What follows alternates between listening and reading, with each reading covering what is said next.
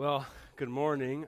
We're going to be looking at 2 Samuel 23 this morning. And this is a passage that talks about the mighty men. I'm going to read 2 Samuel 23, verses 8, and then end at verse 17, actually. But before I read 2 Samuel 23, let us pray for God's word. Lord, we come to you now, and we ask that you would speak through your word. Lord God, we need strength by your Spirit to be truly devoted to you in our life. And so we ask that as we see you, Lord Jesus, that you would strengthen us in our following you every day. It's in Christ's name we pray. Amen. So 2 Samuel 23, verses 8 and following says this: These are the names of the mighty men whom David had. Josheb-Bashebeth, a Tachmenonite, he was chief of the three. He wielded his spear against 800 whom he killed at one time. And next to him, among the three mighty men, was Eleazar, the son of Dodo, son of Ahohai. He was with David when they defied the Philistines, who were gathered there for battle, and the men of Israel withdrew. But he rose and he struck down the Philistines until his hand was weary and his hand clung to the sword. And the Lord brought about a great victory that day. And the men returned after him only to strip the slain. And next to him was Shammah, the son of Agi the Herorite. The Philistines gathered together at Lehi, where there was a plot of ground full of lentils. And the men fled from the Philistines. But Shammah, he took his stand in the midst of the plot, and he defended it, and he struck down the Philistines, and the Lord worked a great victory. And 3 of the 30 chief men went down, and they came about harvest time to David at the cave of Adullam, when a band of Philistines was encamped in the valley of Rephaim. And David was then in the stronghold, and the garrison of the Philistines, they were then at Bethlehem. And David said longingly, "Oh, that someone would give me water to drink from the well of Bethlehem that is by the gate." Then these 3 mighty men, they broke through the camp of the Philistines, and they drew water out of the well of Bethlehem that was by the gate, and carried it, and they brought it to David.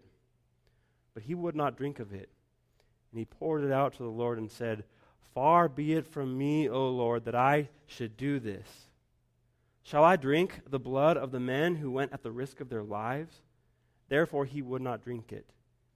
These things the 3 mighty men did. This is God's word. So in the Bible, the word in the Old Testament, the word hesed, it's kind of hard to say, hesed, it's one of those Old Testament words that can be pretty helpful to know. In the English Standard Version, which a lot of us use, it's usually translated steadfast love. And this is a great translation. If you have the New American Standard Bible, it's translated loving kindness. In the King James, it's translated mercy. In the Reina Valera, it's translated misericordia. The late Edmund Clowney, who was a professor at Westminster, he said, you can also rightly translate the word hesed into the word devotion. Loyalty to the level of devotion. And one of the things that we see in the Bible is that the most often time that this word is described, it's described about God, of God's devotion. Devotion that God has. But it can also be used for people, for us as well. People can be devoted. If you look at this passage, this is a passage about the devotion, the hesed of these 3 mighty men to King David and to Israel. If you take devotion to extreme, we might call that fanaticism, right? Can people be fully devoted fanatics to things? Absolutely. I mean, we live in Texas, and it's called the Dallas Cowboys, right? In the Southeast, you call it Alabama football. In New England, we call their fanatics the Patriots, and they're really obnoxious. You know, in Mexico, it's Chivas or Americas football, no? And we paint our faces and we scream and we yell at the rest when we think that they blow calls. We're devoted fanatics. That's a form of hesed. This passage, it is about devotion. It's about these three mighty men being devoted, even fanatical, to their king. These men have hesed for David. And what we're going to look at is their devotion and consider what kind of devotion that is. Where does it come from in our life as well? So first, we think about the devotion that these men have to their king. If you look at 2 Samuel 23, it's like this passage, this section, is kind of like one of those Marvel movies where at the end of all of the Marvel movies, there's the credit roll, right? And all the people that are the actors and play important parts in the role. And at the end of the credit roll, there's always a short scene about something that happened in the movie or something that might happen in the future. Well, this is a short scene, like the Marvel movie, looking back at something, a story that happened earlier in the life of David. And this scene is telling a situation that likely happened after Saul was killed by the Philistines, but maybe before David became king. Or else this situation might be one of those scenes where it's early on in the kingship of David. But the story is that David and some of his men, they are in the wilderness, in the stronghold of Adullam. And the Philistines are running around loose in Judah. And they've even occupied, of all places, they have occupied Bethlehem, which is David's own hometown. And so look at verse 13 and 14. David, the three mighty men, they went down and they came about harvest time to David at the cave of Adullam, when a band of Philistines was encamped in the valley of Rephaim. And David was then in the stronghold, and the garrison of the Philistines was then at Bethlehem. So David is now at this point where he's trapped in this cave while the Philistines are out in the valley below. And we don't know if there's water in the cave. It's a stronghold. So potentially there's a water source nearby, but we don't know. Nevertheless, David is out in the desert and he gets thirsty. Now we live in El Paso, so we know about getting thirsty in the desert. It wasn't until I moved here a few years ago that I learned how quickly you can get thirsty here in the desert.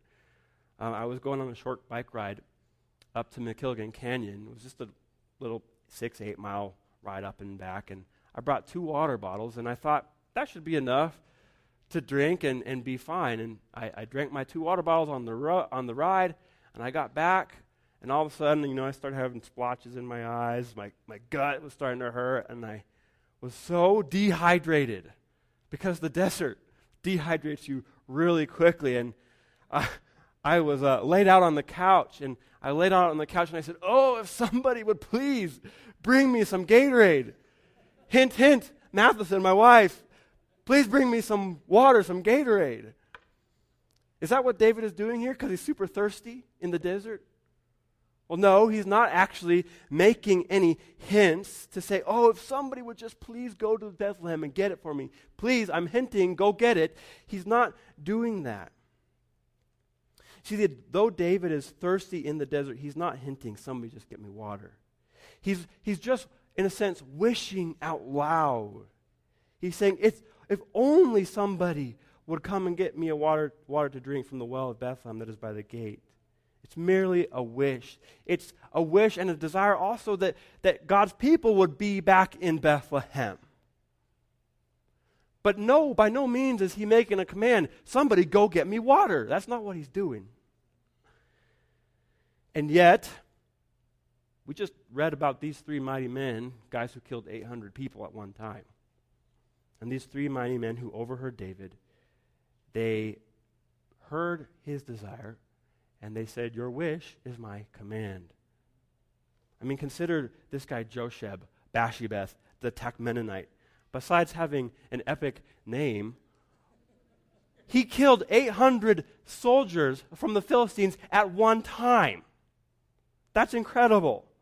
And then there's Eleazar, the son of Dodo. And at another time, the Israelites are in retreat, and they're running away. And all of the other Israelite soldiers are running. But Eleazar, he stood his ground, and it says he fought and he killed 300 at one time. And he fought and he fought and he fought so much that his hand got so tired from holding a sword that his hand literally cramped around his sword. And when the Israelites came back, all they found was the bodies of the slain. This man was incredible. And then there was Shammah, the son of Agi the Harahite. And the Philistines again attack, and the Israelites, they flee. And the picture is incredible because it says that Shammah, he takes his stand in a field of lentils. This is a crazy picture. Like, who cares about a field of lentils? But he makes his stand in the fields of lentils, and he says, "These legumes belong to the Lord, you shall not pass." And he kills them. He defended the land from the Lord's enemy. I mean, this is the Lord of the Rings kind of stuff, is it not? I mean, you've got Aragorn and Gimli the dwarf and Legolas the elf slaying the orcs of Mordor. Except this was real. This is real stuff. The point is, these men were utterly devoted to the God of Israel and to King David. And the Lord, it says here, he worked a great victory. Because they were devoted, when they heard David's wish, they said, "We're going to go." They didn't have to be commanded. They just went. It's a picture of their devotion. And the story then of what they do, it's incredible. It's fantastic. They rush into Bethlehem and they break through the Philistine camp and they make it to the well by the gate that is at the very heart of the Philistine defenses. And we don't know exactly how they do it, but potentially one of them stands over the well and he's drawing it up, and the other two are on the other side, swinging their swords around and stopping all the Philistines. And they bring up the water, and then they bust back out, and they ran 13 miles to get to Bethlehem, and then they're carrying water in this bucket or whatever they're carrying it in, 13 more miles back. That's an entire marathon that they went to get this water. And they didn't drink it. That's loyalty. That's devotion to the level of fanaticism. You see, the story of these three mighty men, it is meant to inspire us in our devotion to the Lord, to the King. Think about what are some ways that God has called you to be devoted to Him. As you think about it, I know there are things that come into your mind. A way He's calling you to be devoted to Him. But Christian, we have not just overheard a wish from the Lord, we have overheard Jesus give a direct command from the mountain. Remember what He said to the 11 disciples on the mountain before He ascended. In Matthew 28, He said, "All authority in heaven and earth has been given to me. Go therefore and make disciples of all nations, baptizing them in the name of the Father and the Son and the Holy Spirit." You see, Jesus, when He was on the mountain before He ascended, He didn't just say longingly, "I wish that there would be disciples from all languages and tongues and nations." It wasn't just a wish. It was a command to His church, to us, to make disciples of all peoples. And devotion to King Jesus' command, what this means is it will bring us into uncomfortable Philistine-held territory for the mission of the gospel. It will be uncomfortable. See, devotion to the King means for us, it means long-term missions. It means moving your family sometimes far away from your family and from your relatives to unreached places like Indonesia or Thailand or to Kazakhstan or even maybe South Dallas. Right? It means that we get over our awkwardness of sharing the gospel with our neighbor that we've known for 10 years. It means being devoted to God's mission rather than devoted to our possessions. It means giving not just of our money, but it also means giving of our time and our talents for this mission that the King has called us to. It's devotion to Jesus, and it entails risk for us. I have a friend who has been a great partner in ministry with me, who supported us financially for several years. And one of the things that I appreciate about his devotion is that not only does he give generously to God's mission, but he gets directly involved with it. He's an engineer for a company in Indiana, but he has a heart for the lost, and he worked with a guy who was an agnostic, former Catholic guy from Juarez, all the way in Indiana. And this guy, my friend, meets with this guy every other week, looking at the book of Mark, exploring who Jesus is. That's devotion to the Lord.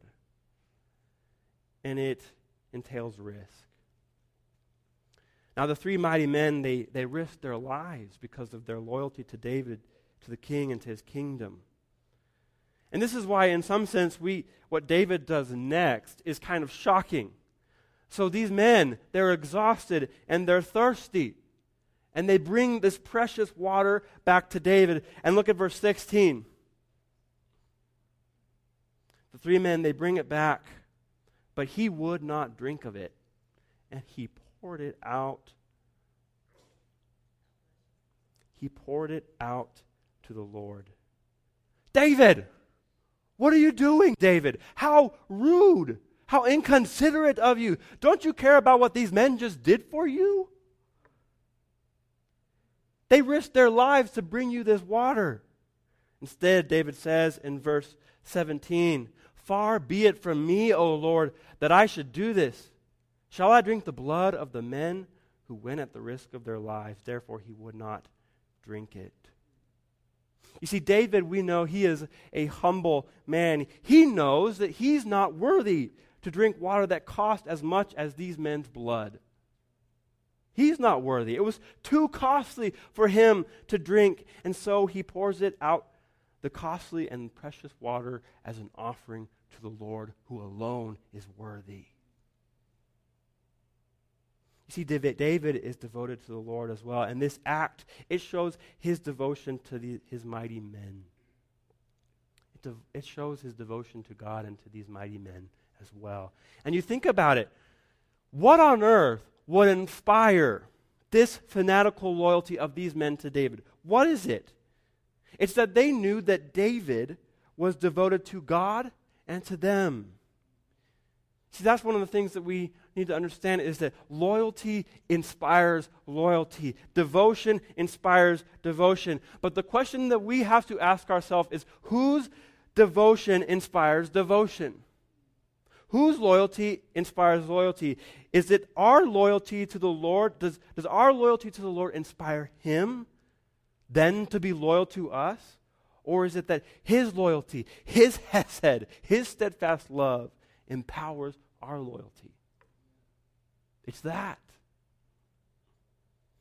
And yet, think about it. If you're a PhD student, then you must produce research, get published, and then you will be received into the ranks of doctor.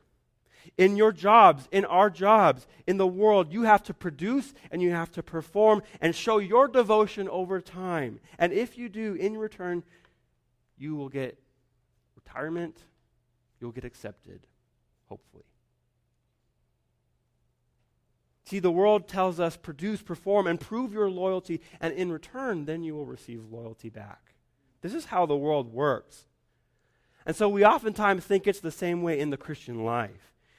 And if we think this is how the Christian life works, we're going to burn out quickly. Back in January, Chuck preached at our Presbytery meeting, and when he preached, he brought the fire, I'll tell you what. And when he preached, I remember he said this to all of us, room full of pastors. He said, "Look, you and I, we preach grace. But once you scratch us, we bleed works righteousness." And that is true for us oftentimes. Every one of us, we have a tendency to condition God's devotion to us on the strength of our devotion to him. But this will not do. You see, for you and I to be devoted to King Jesus, you have to know that his devotion to you is before your and my devotion to him. That's how you and I will find the power to be devoted to him like these mighty men were devoted to their king. It's knowing the king's devotion to you, and we see it imperfectly in David's life. David inspired devotion from a diverse range of men. If you look at this, most of these men, they came from Judah, but others, they came from across Israel, and some of them were even Gentiles. If you look in the chapter at verse 37, in the end, it says this: Zelek the Ammonite was one. Nahari of Beerot, the armor bearer of Joab, the son of Zuriah. Ira the Ithrite. Garab the Ithrite. And the last one you see is Uriah the Hittite. Ouch. We see he inspired devotion from a wide range of men, and yet this little note at the very end reminds us that David was a fallen, faulty leader.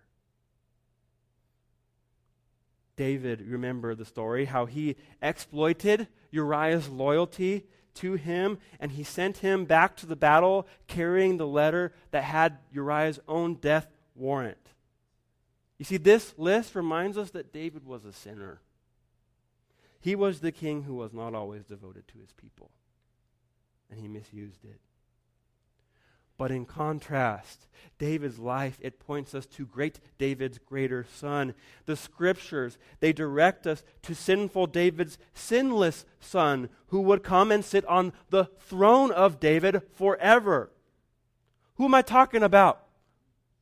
We're talking about Christ the King, right? Christ the King? We know that here. He is the king. King Jesus is the king who is devoted to you and I perfectly. You know, this is one of the primary truths of the Scripture, is that God has his steadfast love, his hesed for us. Just read the Psalms. Psalm 117, Psalm 118, Psalm 136. It blasts this truth in a litany over and over again. I'm going to read to you a little bit. It says this in Psalm 136. Give thanks to the Lord, for his steadfast love endures forever, his hesed. To him who struck down the firstborn of Egypt, for his steadfast love endures forever. And he brought Israel out from among them, for his steadfast love endures forever. With a strong hand and outstretched arm, for his steadfast love endures forever. To him who divided the Red Sea in two, for his steadfast love endures forever. And he made Israel pass in the midst of it, for his steadfast love endures forever. But overthrew Pharaoh and his host into the Red Sea, for his steadfast love endures forever. To him who led his people through the wilderness. Why? For his steadfast love endures forever. This is the Scripture. You see, the psalm, it goes through a litany recording redemptive history. And line by line, it explains why. Why? Because his hesed, his steadfast love, his loyalty, his devotion, it endures forever. You see, we are redeemed because the great King is devoted to us in spite of the fact that our natural self is weak, afraid, and devoted to so many other things but God. In fact, it's not only that we weren't loyal enough, we were disloyal. So to speak, we were the ones in the Philistine garrison in rebellion to the king. But the gospel is that Jesus himself poured out his blood as an offering for our sin. You see, the new covenant, the litany continues. It continues and it finds its highest expression in what Christ has done. And you remember, 2 days before Jesus dies, he's in the town of Bethany at the house of Simon the leper, and this woman comes to him. In Mark 14 it says this: while he was reclining at the table, a woman came with an alabaster flask of ointment, an ointment of pure nard, very costly, and she poured it out over his head. See, she pours out her essential oils upon Jesus' feet. This costly, costly oil That's devotion, just like these three mighty men. And you know what people are saying around there. They're scolding her, saying, oh, this is a waste. But remember, Jesus is worthy, and so what does he do? He receives the perfume. And it becomes the anointing of his body before his burial. He receives it because he is worthy. And the next day what happens? We remember that he celebrates the supper in the upper room with his disciples. Mark 14, it says he broke the bread and he took the cup and he said, "This is my body." And then he took the cup, which we're going to take soon, and when he had given thanks, he gave the cup to his men and he said to them, what did he say? "This is my blood of the covenant, which is poured out for many." See, when we come to this table, we are reminded that Jesus is the King who is devoted to you. That's what this table is all about. It's the place where Christ communicates to you his hesed, his loyalty. Just like David poured out the water as an offering to God, Jesus himself poured out his blood for many. His blood seals the promise of the King's loyalty and devotion to you. That's the gospel truth, that the King is devoted to you, and that's what we remember when we come to this table. That's what we remember. In seminary, one of my friends was a pastor in Mombasa, Kenya. And Mombasa is a Muslim majority part of Kenya. And while in seminary, some pastors in his own hometown were being killed by Muslims, and it was not safe. Yet he had planned to go back to Mombasa to minister in that context. That's devotion to God's mission. Also at seminary, there was a pastor that I knew who was from the house church movement in Beijing, and he was under house arrest for preaching the gospel. And he kept preaching. And he was going to go back to Beijing after seminary and go back to house arrest. That's devotion. See, these are mighty men who in my life have inspired me.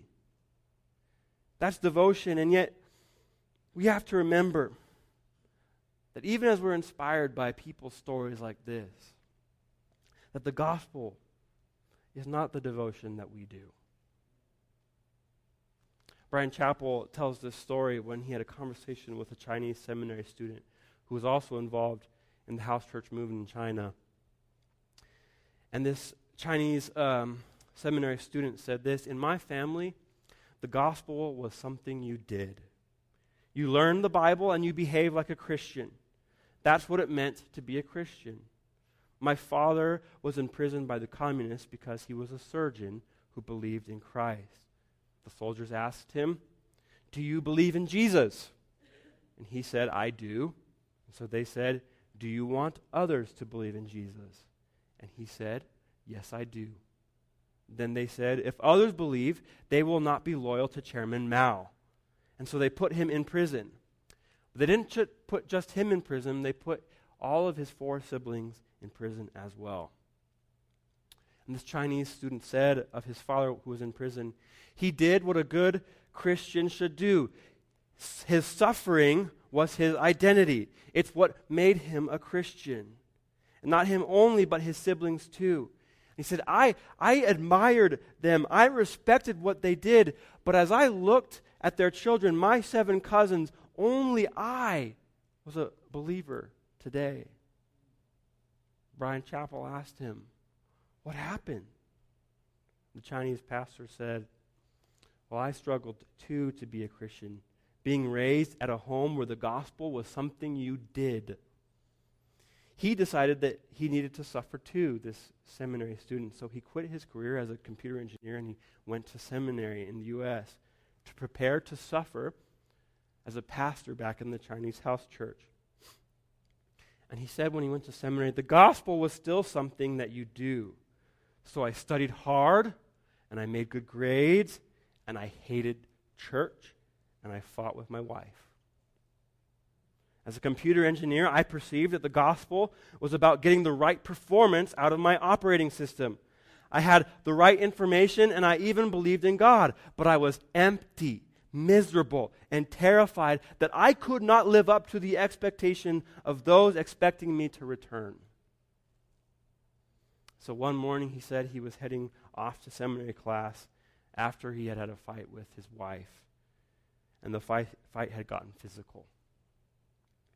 At the base of the stairs, he was going away from his apartment. He collapsed on the ground and he said, I cried out to God, please, God, I need you to change my heart.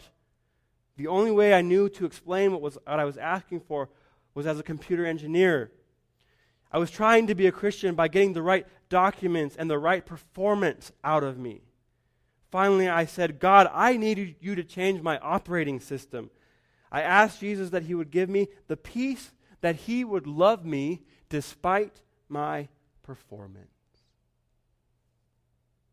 You see, if you and I think that the gospel is about something that we do, it's about the devotion that we do, we're not going to continue in it. You see, the heart of our faith is not perform like these mighty men. It's not sacrifice and pour out your offering to God to prove your devotion. The gospel is that Christ himself poured out his blood for you, for my sins. That he is fully devoted to you and to me, and he loves us despite our performance. And he has given us the Holy Spirit who pours out that very love into our hearts.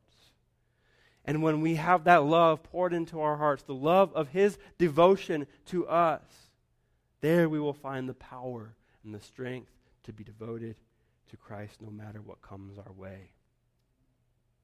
The psalmist says this, give thanks to the Lord, for he is good, for his steadfast love endures forever. And it is by the blood that has been poured out for us that we know his steadfast love is forever. And so like the mighty men of Israel, we respond, the Lord is on my side as my helper. The Lord is on my side. What can man do to me? And I shall look in triumph upon my enemies. Let's pray.